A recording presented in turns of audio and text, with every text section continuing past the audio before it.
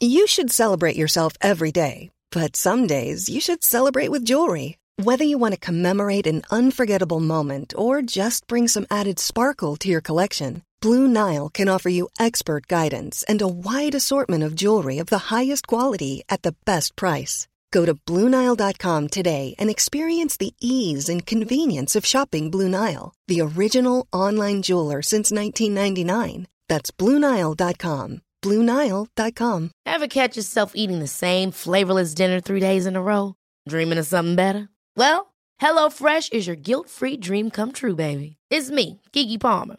Let's wake up those taste buds with hot, juicy pecan-crusted chicken or garlic butter shrimp scampi. Hello Fresh. Stop dreaming of all the delicious possibilities and dig in at HelloFresh.com. Let's get this dinner party started.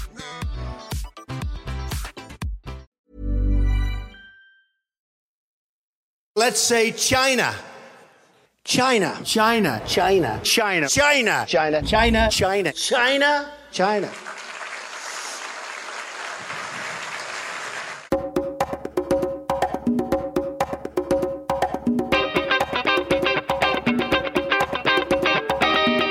All right, everyone, welcome to another great episode of Reconsider, part of the Agora Podcast Network, where we don't do the thinking for you. And in classic Reconsider style, I have a bit of a oopsie from the last episode. Not that we oopsie a lot, but confessing it is our thing. So in our last episode about nationalism, it talked about the United States as sort of the glaring exception to ethnicity as nationalism, or ethnicity as national identity, and saying, yeah, isn't it great, America? And then I forgot, having spent 3 years in our wonderful neighborly northern buddies, Canada, I just forgot to add them to the list. And of course, Canada is another huge example of national identity not as ethnicity. In fact, Canada is more ethnically diverse than the United States, and arguably has fewer like multi-ethnic integration issues historically and currently. So sorry, Canada. I know that's your favorite word. And good work on being, not all about your ethnic identity and having a really cool concept of national identity, which is also very different from the United States concept of national identity, because it's much more, less about like revolution and freedom. It's its own kettle of fish and a really cool place. Love you, Canada. Mwah. And then other thing before we get started is, if you've been listening to Reconsider for a long time, you've heard us plug Heather's Renaissance English History podcast before, but holy smokes, is it good? Is it fun? She got me into English history for the first time because, as a good red-blooded American, I'm like, England, the oppressors, right? Like, they have kings and stuff, and they hate freedom.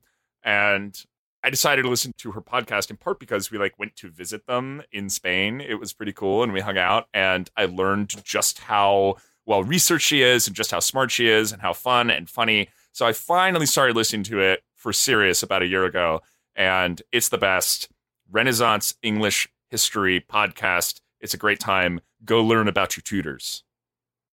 So with that, we are today kicking off a new series on reconsidering China, sort of like our series on reconsidering Russia, just with less alliteration. So like Russia, China has a troubled relationship with the West, and people often misunderstand the causes of that troubled relationship. So we're going to try to do what we do here at Reconsider, go into some of the history, talk about some of the context, some of their geopolitical interests, and just generally discuss how the country works internally so you can get a better sense for why it's acting the way it is externally. So the first step to going over some of the misconceptions that exist out there in common narratives is just to set some of them up and go at them one by one. So before we do that, I'll just remind everyone, if you're listening to whatever episode this is, 60-something now, and you've gotten something out of the Reconsider podcast, we sure would appreciate a review on iTunes or whatever podcast catcher you happen to use. Helps us get out to more people. And yeah, that'd be swell. We do read them. We take them always as, real good feedback. And a couple trickle in every week. So it's a nice Sunday afternoon treat for us. So thank you to everyone who has left them. Now on to China. China, of course, so hot right now. And why is that? Well, first, Xi Jinping has set himself up as probably the most powerful leader in China since maybe Mao or Deng Xiaoping. The guy has tons of control over the state. And we've talked actually a little bit about this in some previous episodes, so we won't go too deeply into it. But Xi is running the show with a iron fist and a velvet glove.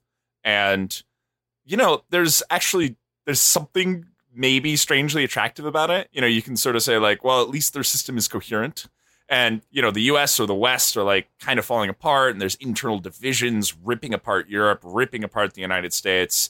And China seems to be, marching in lockstep, which, I'll have an aside. That's what people said about Italy and Germany in the early 1930s. Just saying.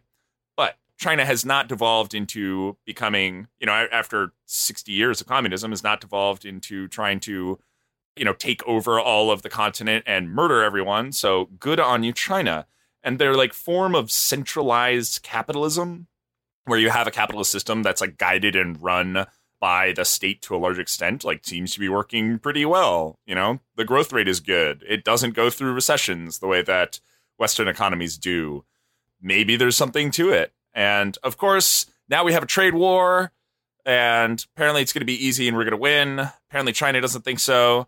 And we're all tariffing each other now. So that's exciting. And then, of course, as always, there's North Korea and China's weird relationship with North Korea and the United States and basically all of its neighbors that the United States cares about. Strange relationships, kind of frenemies is a common word.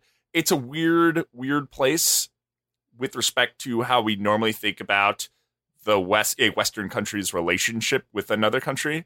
And so there's a lot to unpack.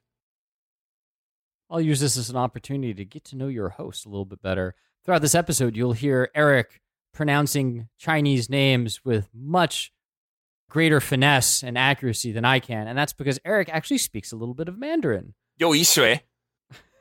I assume that means yes, totally. It means a little bit. 有一些. Okay. And yeah, I studied Chinese for 8 years. I actually got my minor in Chinese East Asian Studies at MIT.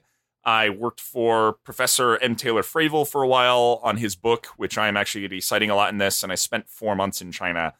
So I actually, it's hard not to like tell you what I think about China, but I do have like a lot of kind of insider information, at least, for your average run-of-the-mill like white dude living in East Coast United States. So yes, those pronunciations will be not bad. So, digging into the meat, what are some of the misconceptions about China? And some of these will be less complete misconceptions than just a narrative that's not always fully fleshed out. So, just that caveat. One that comes up a lot is this idea that China is becoming this massive power and could therefore, in some amount of time, just completely beat the U.S. in a war. And right now, that it just depends on what you mean by war, right? As far as military capability and technology, right now the U.S. is still completely unrivaled, even by China. China is gradually beginning to build some aircraft carriers, although they don't really have the deep operating experience in order to run sort of a fleet from the water as the U.S. does. Presumably over time, that'll change a little bit. But then, of course, there's the question of whether or not aircraft carriers are even going to be like a really powerful weapon system in 20 years because of, precision-guided missiles and all that stuff. But aside from that, the point is the U.S. is still further ahead, spends a lot more money on technology and defense every year, and has generally had a more active military than China has over the last 4 decades or so, at least since 1979, right, which is when they went to war with Vietnam. That said, as General Douglas MacArthur said back in the day, don't get into a land war on mainland Asia. And that's because the U.S. just doesn't have enough people to actually go to, say, China and permanently occupy the country. So when you talk about wars, quote unquote wars, and who can quote unquote win them, you kind of have to think about what winning means. And I think that's something that's lost in this narrative a lot. Would the U.S. have to occupy China in order to win a war? Because if so, that'd be very difficult. We've seen that the U.S. generally doesn't have popular will to occupy large territories unless it's like a major total war. And even then, like Japan is much smaller than China. Not been a good track record lately, guys. Not been a good track record. Yeah, for reals. But if the war is just we need to basically blockade China in collaboration with our allies in the Pacific Rim, that's a different story, because that is something that the U.S. has the capability to do, and it wouldn't take as much direct conflict, probably. Yeah, I'm actually, quick digression, just the idea of aircraft carriers being obsolete in 20 years is at once horrifying and also very exciting. And I actually remember reading George Freeman's The Next 100 Years, which I believe was released in 2000 or just about, or maybe just after 9/11. But as he imagined or sort of projected out technological advancements over the next 100 years, one of the things he talked about was, look, really small hypersonic guided missiles that can duck, dodge, dive, and dodge can... Sorry, I was trying to quote Dodgeball there. Dodge, duck, dive, dip, and dodge. There we go. The 5 Ds. But, hypersonic missiles that can do that will just be like, oh, cute. Someone's sending an aircraft carrier my way. I'm 3,000 miles away. Fire a missile. Okay, it's gone. Great. And I think the most absurd form of the China could beat the United States thing is well, they have 1.4 billion people and they could just send them all in boats. It's yeah, but the Pacific Ocean is very, very, very, very, very big. It's in fact the biggest thing on Earth, period. And those boats ain't going to make it over to the other side. So yeah, I mean, if at the end of the day, if the United States got into a conflict with China over, say, the South China Sea, which probably would be the most likely place for a conflict anytime soon, even more likely than Taiwan, which we'll get to in a second. If it was about the United States exerting free access to the sea in the South China Sea versus China, China would not fare well. It just doesn't have the Blue Water Navy or Air Force capable of doing that. So long story short, U.S. far superior Air Force and Navy, and we'll have that for the foreseeable future, which means if it comes down to military conflict, the United States could probably bottle up China on its own borders. And if you're interested in reading that book, The Next 100 Years, it's actually published in 2009, a little bit more recent than that, but definitely check it out. Blatant pitch for George Friedman's my boss. So, fully transparent there. It's still a good read. Next 100 Years, check it out. And for me, it's a very genuine pitch. I read that book before I even knew who George Freeman was. I got it as a graduation gift, and it was just really good. So, long story short, on the China could beat the U.S. in a war narrative is it's complicated, but the U.S. currently has a far superior Air Force and Navy, a more experienced military, and that means that if it did come down to a military conflict, the U.S. could blockade China, most likely. That is, unless China is able to split off U.S. allies from the alliance structure, but that's sort of something we'll come to in a little bit. Whew. All right. Another common misconception, and we have already talked about this, so we'll keep it very short, is China owns most of the United States debt and therefore has a lot of power over the United States and can manipulate in some way. Just not true.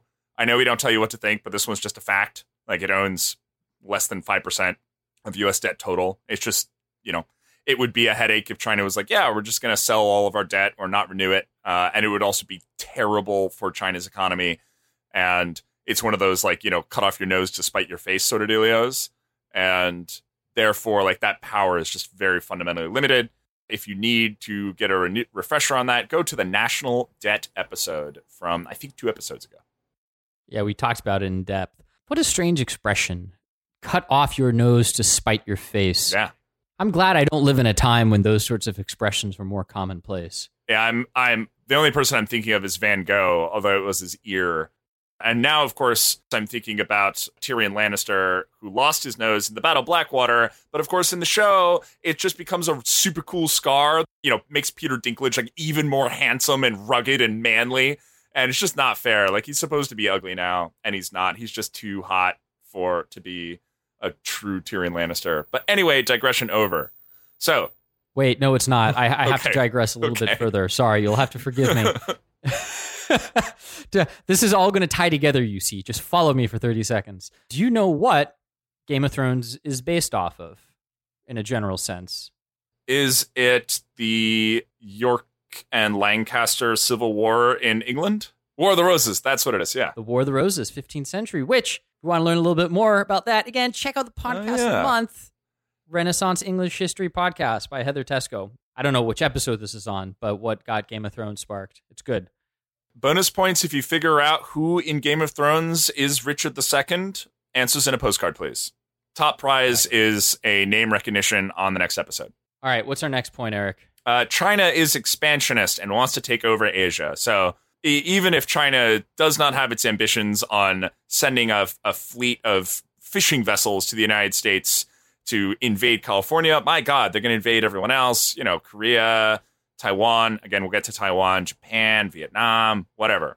Or what's led to this? Well, to some extent, China, territorial occupation of, say, Xinjiang in the northwest and Tibet in the southwest is something that is not really contended in any serious legal way, but certainly contended in a moral way, where China goes, oh no, these have always been a part of China, always and forever, always. And people go like, well, like, no, not really. Like Tibet's and Xinjiang were like pretty independent for a long time. And didn't they kick your butt in a few wars? And China goes, well, it was a really long time ago. They're ours now. And they don't really want to be part of China. And so there is this like, sense of kind of the expansionist period or a seemingly expansionist period of China right after the Civil War, when China was like locking down its borders. And this is a place in particular where Taylor Fravel's book, was it Strong Borders, Secure Nation, is able to tell a lot more about this phenomenon and what China is specifically looking for. But here's the short version. So one, China hasn't made any claims on territory of, like Vietnam or India or et cetera, that it hadn't made in the 1950s. So after the communists took over China, they kind of said, look, based on, this like convoluted historical argument, these are our borders. They're here and that's it. And actually, it did include territory in the South China Sea, even back in the 50s and 60s. Again, see Taylor Fravel's book on this. I actually contributed to some of the research specifically on South China Sea island claims in the 1960s and 70s as a summer internship. So there we go. I was like reading English versions of the People's Daily and all sorts of stuff. It was pretty cool, and like helping make a map. So there's like a little map in there, and that was like kind of my thing. But so long story short is that as far as territory in East Asia, China has been very consistent since the 50s about what it claims. It's had a hard line.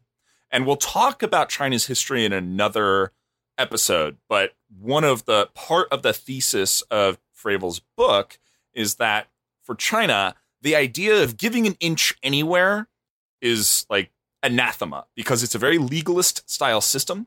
And if you know Chinese history, there's like legalism versus Confucianism.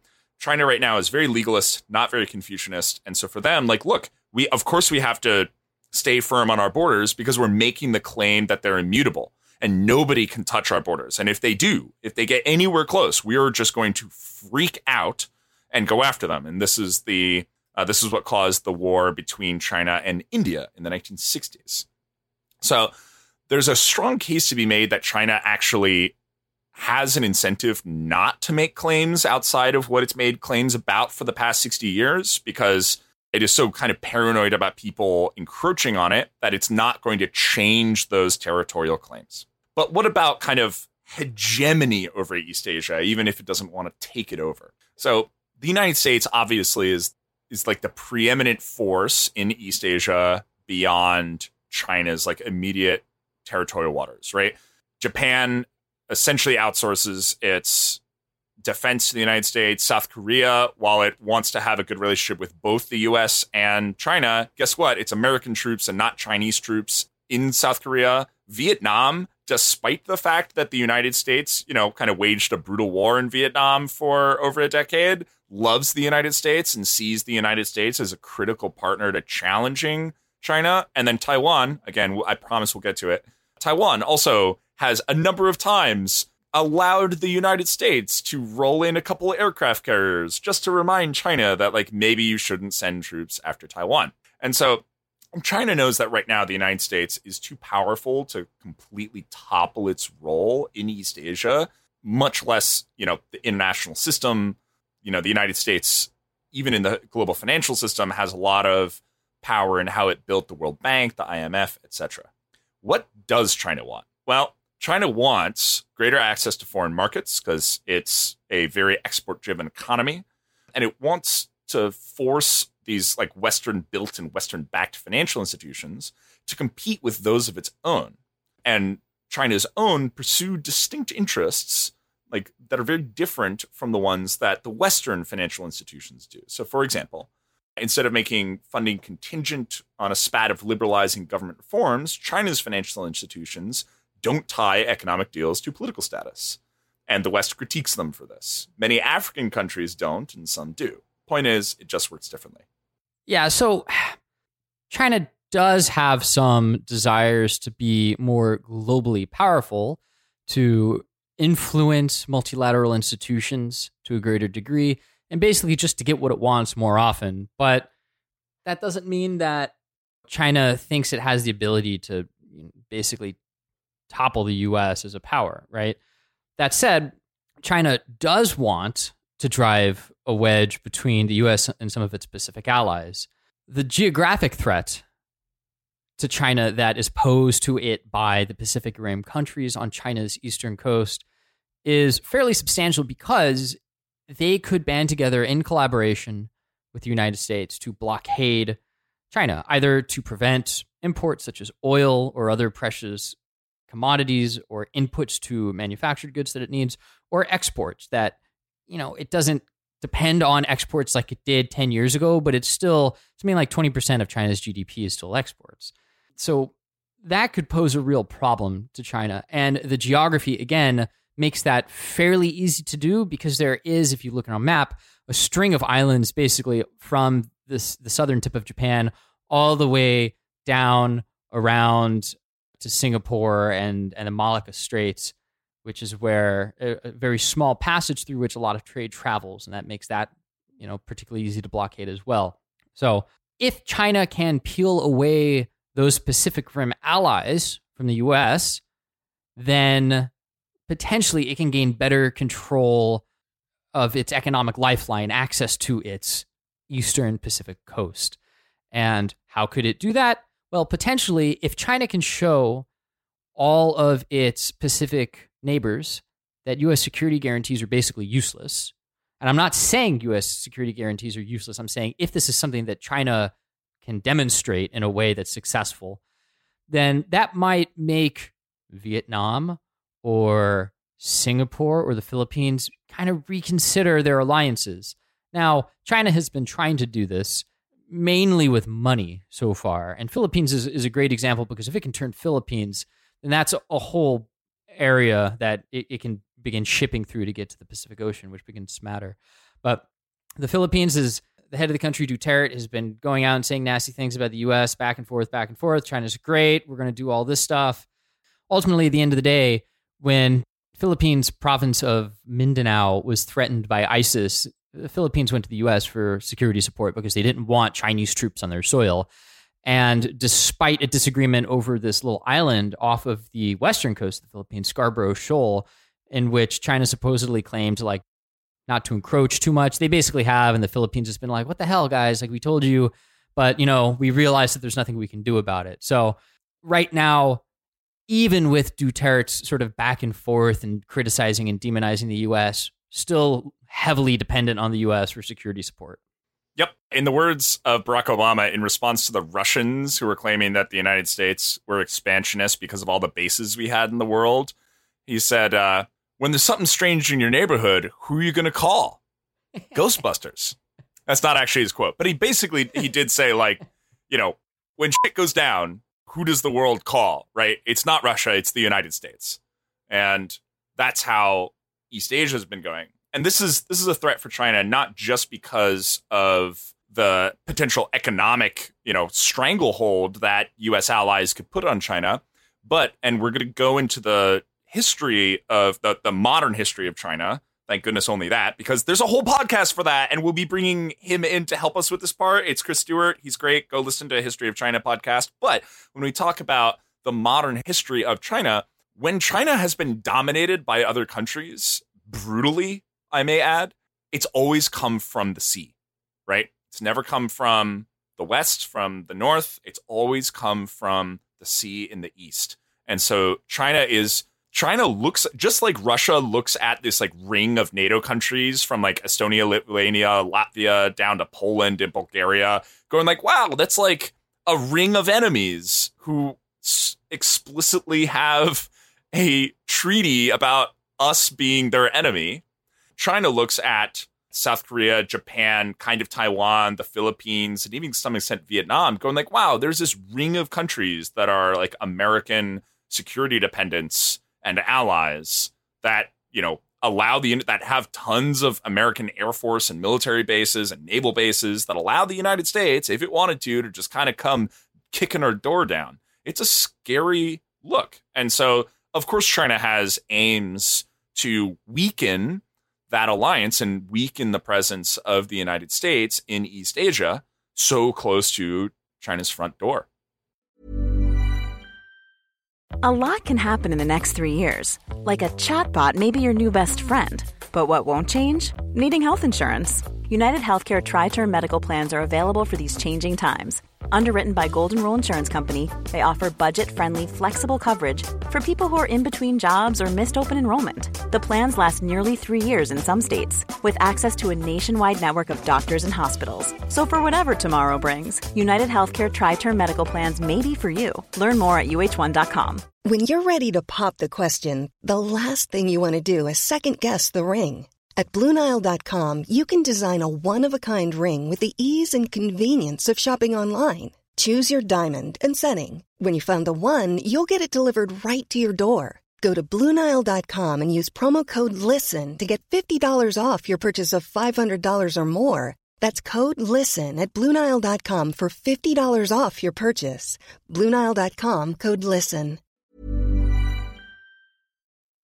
That's true, except for the Mongols, right? Oh, Because yeah. the Mongols invaded China but that was, Mongolia is not going to invade China anytime soon. Good point. Mongolia is an exception. And to be fair, like if we look at Tibet, if you look at like very old Chinese history, there were invasions from Tibet, but Tibet's now part of China. And a lot of the invasions from Mongolia, actually most of the places that used to invade China, so like Xinjiang, Tibet, Inner Mongolia, southern, like very southern China, all those places are now just part of China. So China has like done a pretty good job of going like, oh yeah, you invaded us. So like now you're part of China now, right? Everyone's like, oh yeah, sure, sounds good. Except for the Tibetans and the Xinjiangs. But like the Mongolians that invaded, like they just became Chinese. It's like, okay, cool. And the part of Mongolia was left, became like pretty weak. Yeah, wasn't there like a whole division within like Kublai Khan's Khanate that asserted that he was getting too Chinese-ized or whatever the... Sinicized. Yeah. But anyways, this is not a show on the Mongols, which maybe we should do at some point. I don't know. Ooh, I don't know enough about the history of Mongolia. Anyways, back to China. Does China want to take the U.S. down then? I mean, this is a narrative that exists out there, right? Again, China would like more flexibility in how it conducts its foreign policy. It feels constrained, and it has been constrained to varying degrees over the last 180 years, basically since the Opium Wars. But right now, at least, China still depends heavily on the U.S. as an export market. Not exclusively, but in large part. So it all comes back to that cutting your nose off expression, right? Cut your nose to spite your face. It would be really difficult for China to do something that actually severely crippled the U.S. economy right now, because then it would also cripple the Chinese economy. Well, there we go. So I know we promised repeatedly to talk about Taiwan. Let's talk about Taiwan. So misconception number X, China wants to take over Taiwan. The answer to this one is actually yes and no. The reason it's definitely no is that if you go to China, you'll hear people just say like Taiwan is part of China. And if you go to Taiwan, most people in Taiwan will say Taiwan is part of China. And this is actually surprising for a lot of Westerners. So let's talk about what Taiwan is and isn't and talk about the history. So Taiwan, what is it? Is it a nation? Absolutely not. Has it ever tried to be an independent nation? Absolutely not. Taiwan is an island. The government that operates out of Taipei is the Republic of China, not the Republic of Taiwan, the Republic of China, like the whole thing. So how did that happen? Well, quick history. Taiwan was just a Chinese island. Now, before World War II, most of the people in Taiwan were like pretty ethnically different from the Chinese, but they'd like been part of the Chinese Empire for quite some time. Not always, but that's the case of much of China. But, for a long time, Taiwan was part of China. Then the Japanese showed up and occupied it. It was awful. Then the Japanese left. Then the Chinese had a civil war between the communists and the nationalists, actually the second civil war. The nationalists did basically the worst job fighting that war that they could possibly do, and they lost. They retreated to Taiwan, where they had just enough water between them and the communists to hold out. And that government, that nationalist government, became a government in exile, right? The Republic of China. And so their official claim is, and always has been, that they are the legitimate government of all of China, Taiwan and the mainland together.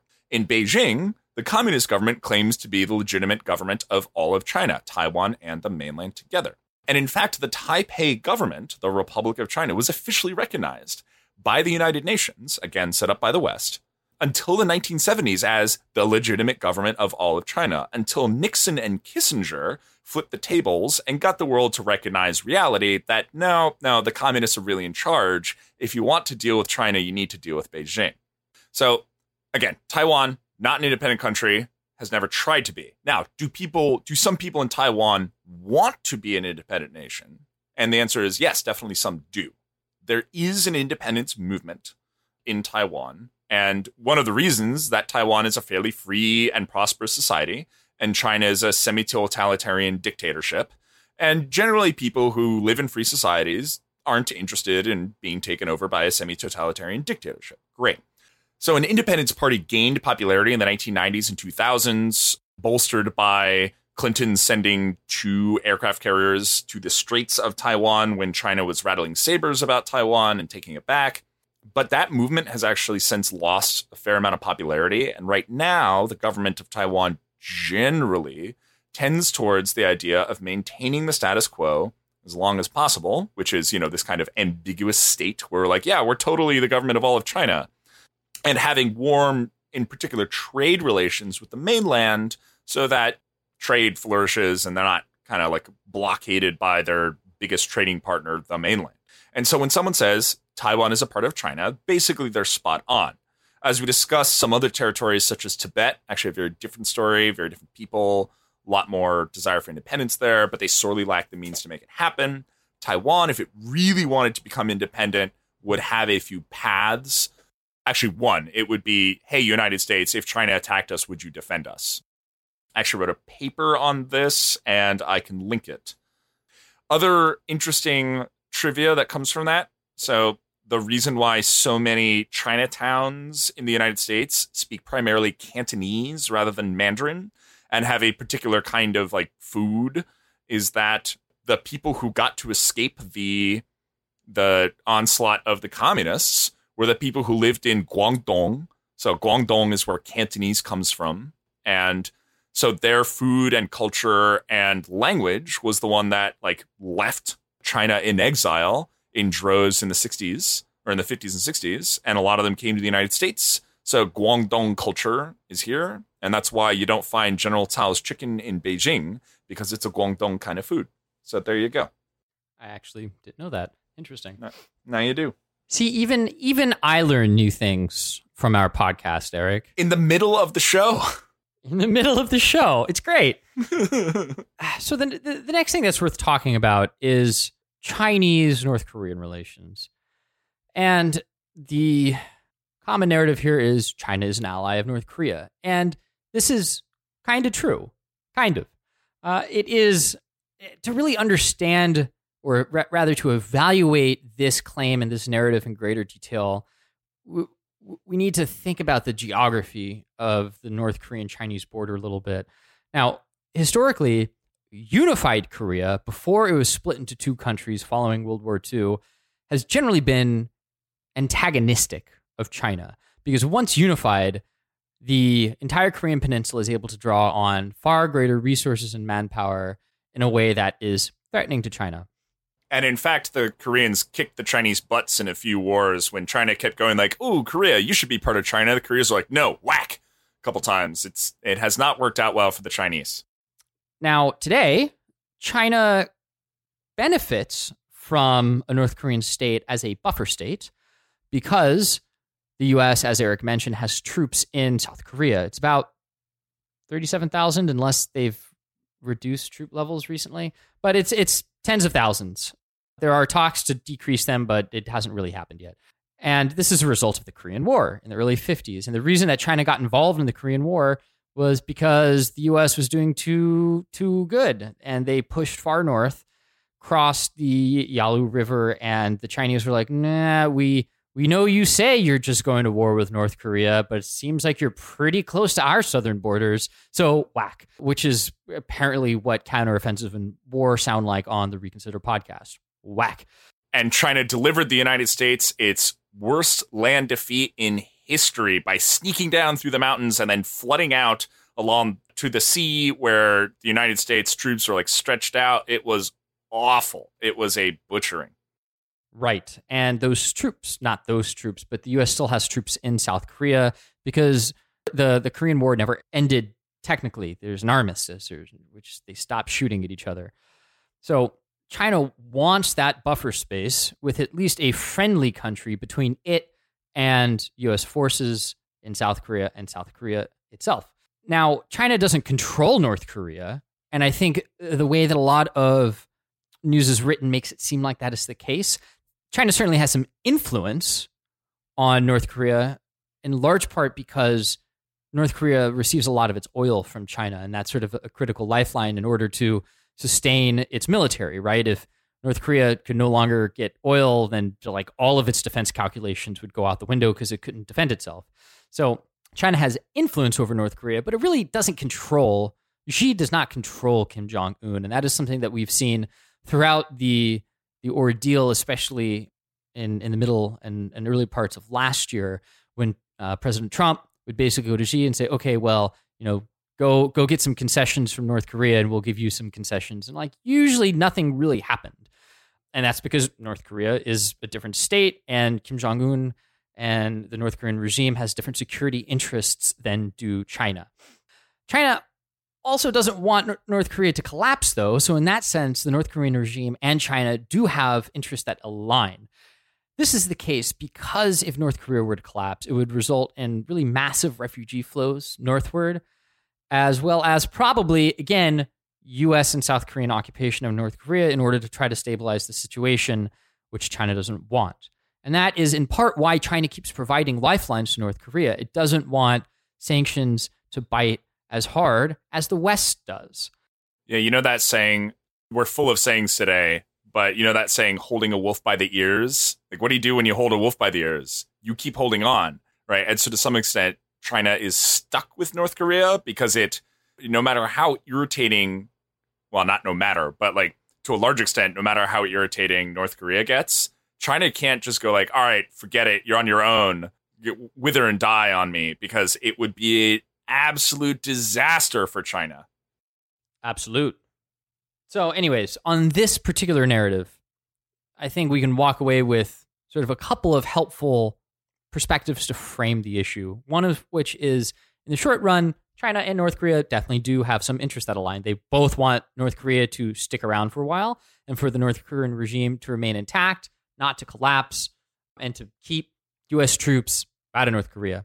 In the long run, though, and this is definitely getting into a bit more speculation, but given the trends of history, we can still say a couple of informed things about it, which is China doesn't really want a unified Korea again on its southern border.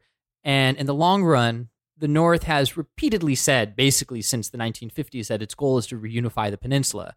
Of course, that would be under a regime led by the North. So in some sense, North Korea ultimately wants a unified peninsula and China does not. So here's an example of how two countries can have interests that work out in the short run, but not in the long run.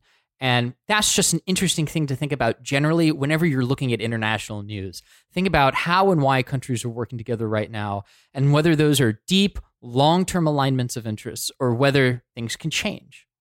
All right. Reconsider. Oh, yeah. So next misconception. China has set up a fairly dystopian system in which your rights as a citizen depend on the government's perception of your loyalty to the state. So this one isn't true because, no, this one is actually super duper true. And it's pretty messed up. And it's especially true in the non-Han parts of China, such as Xinjiang, which is that Uyghur Northwest area. So, like the stories coming out of that place are often pretty scary. Chinese security agents will follow Uyghurs who leave the country, sometimes hold their families hostage and force expats to basically act as information collectors for them.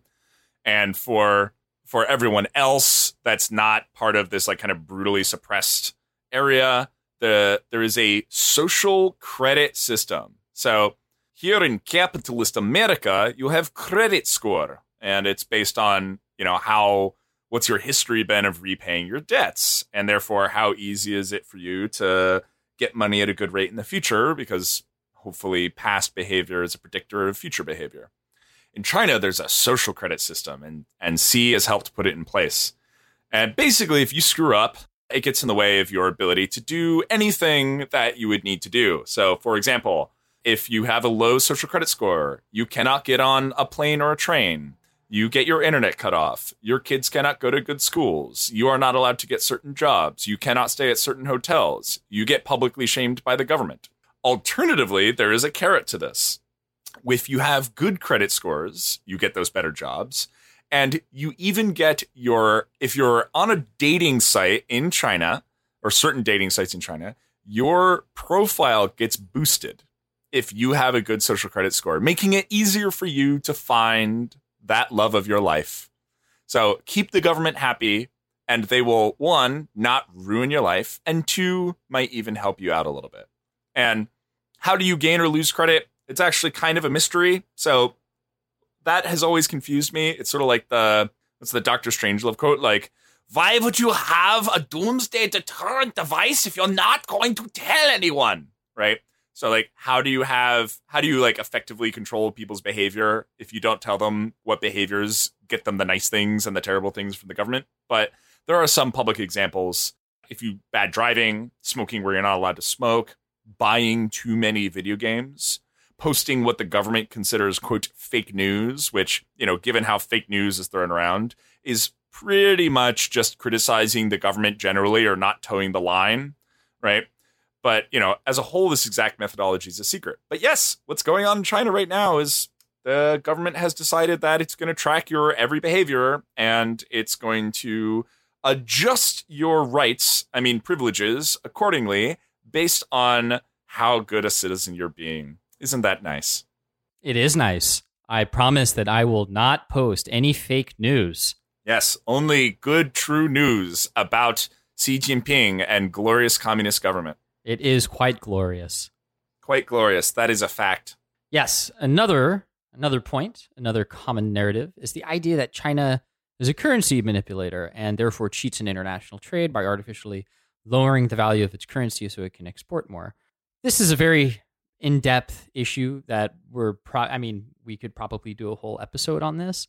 We should do a whole episode on this. It's a great idea. But the takeaway is that China has more control over its currency than many other countries, but it still kind of floats, and it kind of sometimes doesn't artificially cheapen its currency. In fact, much of last year, China was trying to bolster the strength of its currency by actually selling treasuries and other U.S. foreign reserves that it had because it was fearful of capital outflows.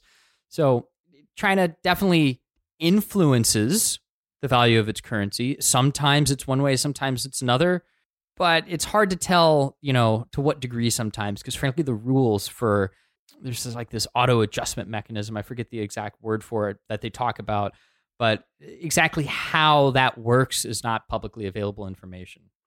Yeah. And, the United States, whenever it decides to print gob of money, changes its relative currency value to other currencies. This is not to necessarily say that China always plays by the rules certainly according to like the WTO that it's part of, or that it is a lover of unrestricted free trade or anything like that, or that it doesn't try to like make the system work to its advantage. But holy smokes, is it complicated? And, China to some extent seems to understand that it needs to play within the rules to a certain amount. And, if it just tried to go totally off the rails, it would not work out really well for it. So let's do an episode on China and international trade, because it's a cool topic that, I'm far enough out of touch with over the past few years that I need to do a bunch of research before I can even like share facts about what's going on. So stay tuned for a great episode on China and international trade. Yeah, there's also the whole issue of China's financial system generally, how that relates to the performance of its broader economy, and in one case, particular real estate. And we again could probably do, and maybe we should do a whole episode on this, but understanding the degree of China's overall power really requires understanding what is a relative fragility in its economy and financial system. And this is something that the Communist Party is actively working on. But basically, one of the ways that China funded a lot of its growth was with debt, government spending, and a lot of this money flowed to new construction, so building new property. And a lot of this property ended up being vacant. And anyways, the point is China now needs to move away from this model of growth where they're just constantly building stuff and gradually build their private consumption base, their consumer base. And this is a difficult thing to do at all. One, because you have to strike a balance without throwing the real estate market into a spiral, which can bring much of the entire system with it. And it needs to do this while it is getting into a trade war right now with the US. So that's for another show, but also important. Ooh, this is going to be a really fun series, I think. So, the big question is, how do we better understand China? And you may ask, why do I need to understand China? That's what the folks in, DC or London or wherever, my capital are for. But hey, guess what?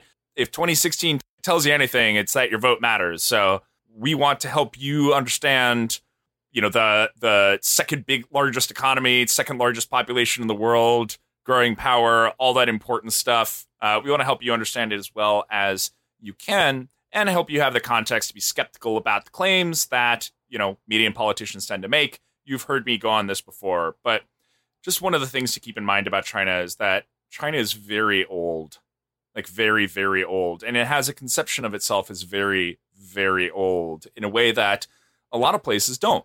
So for example, Germany, the United States, don't think of ourselves as that old. In Germany, people lived there for much longer, but Germany as a concept is 1800s kind of concept. And China is a 5,000-year-old concept. And Chinese people are taught their history probably with the same loving attention that the Texans have learned theirs, except there's, 100 times as much of it.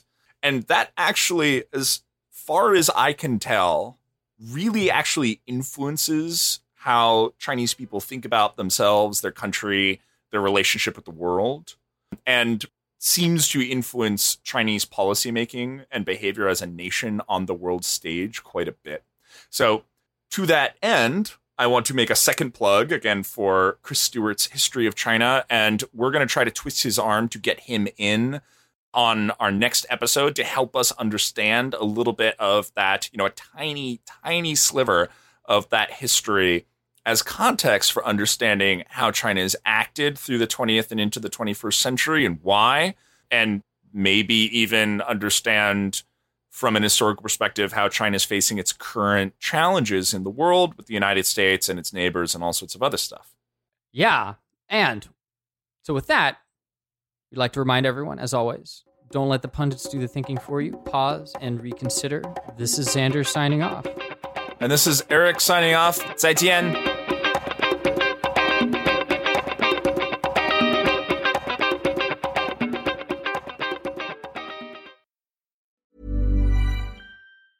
Hi, I'm Daniel, founder of Pretty Litter. Did you know cats tend to hide symptoms of sickness and pain? I learned this the hard way after losing my cat, Gingy. So I created Pretty Litter, a health monitoring litter that helps detect early signs of illness by changing colors, saving you money and potentially your cat's life. Pretty Litter is veterinarian developed, and it's the easiest way to keep tabs on your fur baby's health right at home. Go to prettylitter.com and use code ACAST for 20% off your first order and a free cat toy. Terms and conditions apply. See site for details. Hold up. What was that? Boring. No flavor. That was as bad as those leftovers you ate all week. Keke Palmer here, and it's time to say hello to something fresh and guilt-free. Hello Fresh. Jazz up dinner with pecan-crusted chicken or garlic butter shrimp scampi. Now that's music to my mouth. Hello Fresh. Let's get this dinner party started. Discover all the delicious possibilities at HelloFresh.com.